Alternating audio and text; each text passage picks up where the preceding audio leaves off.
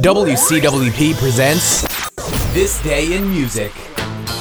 Welcome to This Day in Music, the 2nd of October. He just doesn't seem to go away. It's an all Elvis day.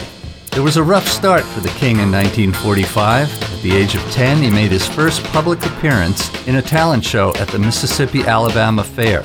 He came in second. 9 years later, Elvis bombs at the Grand Ole Opry, which did not approve his take on country music. He was told he should go back to driving a truck.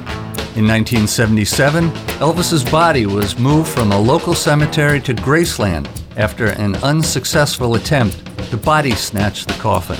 More proof that he's still with us. In 1977, 25 years after his death, Elvis has a #1 album in 17 countries when Elvis 30 #1 hits was released. And that's it for This Day in Music.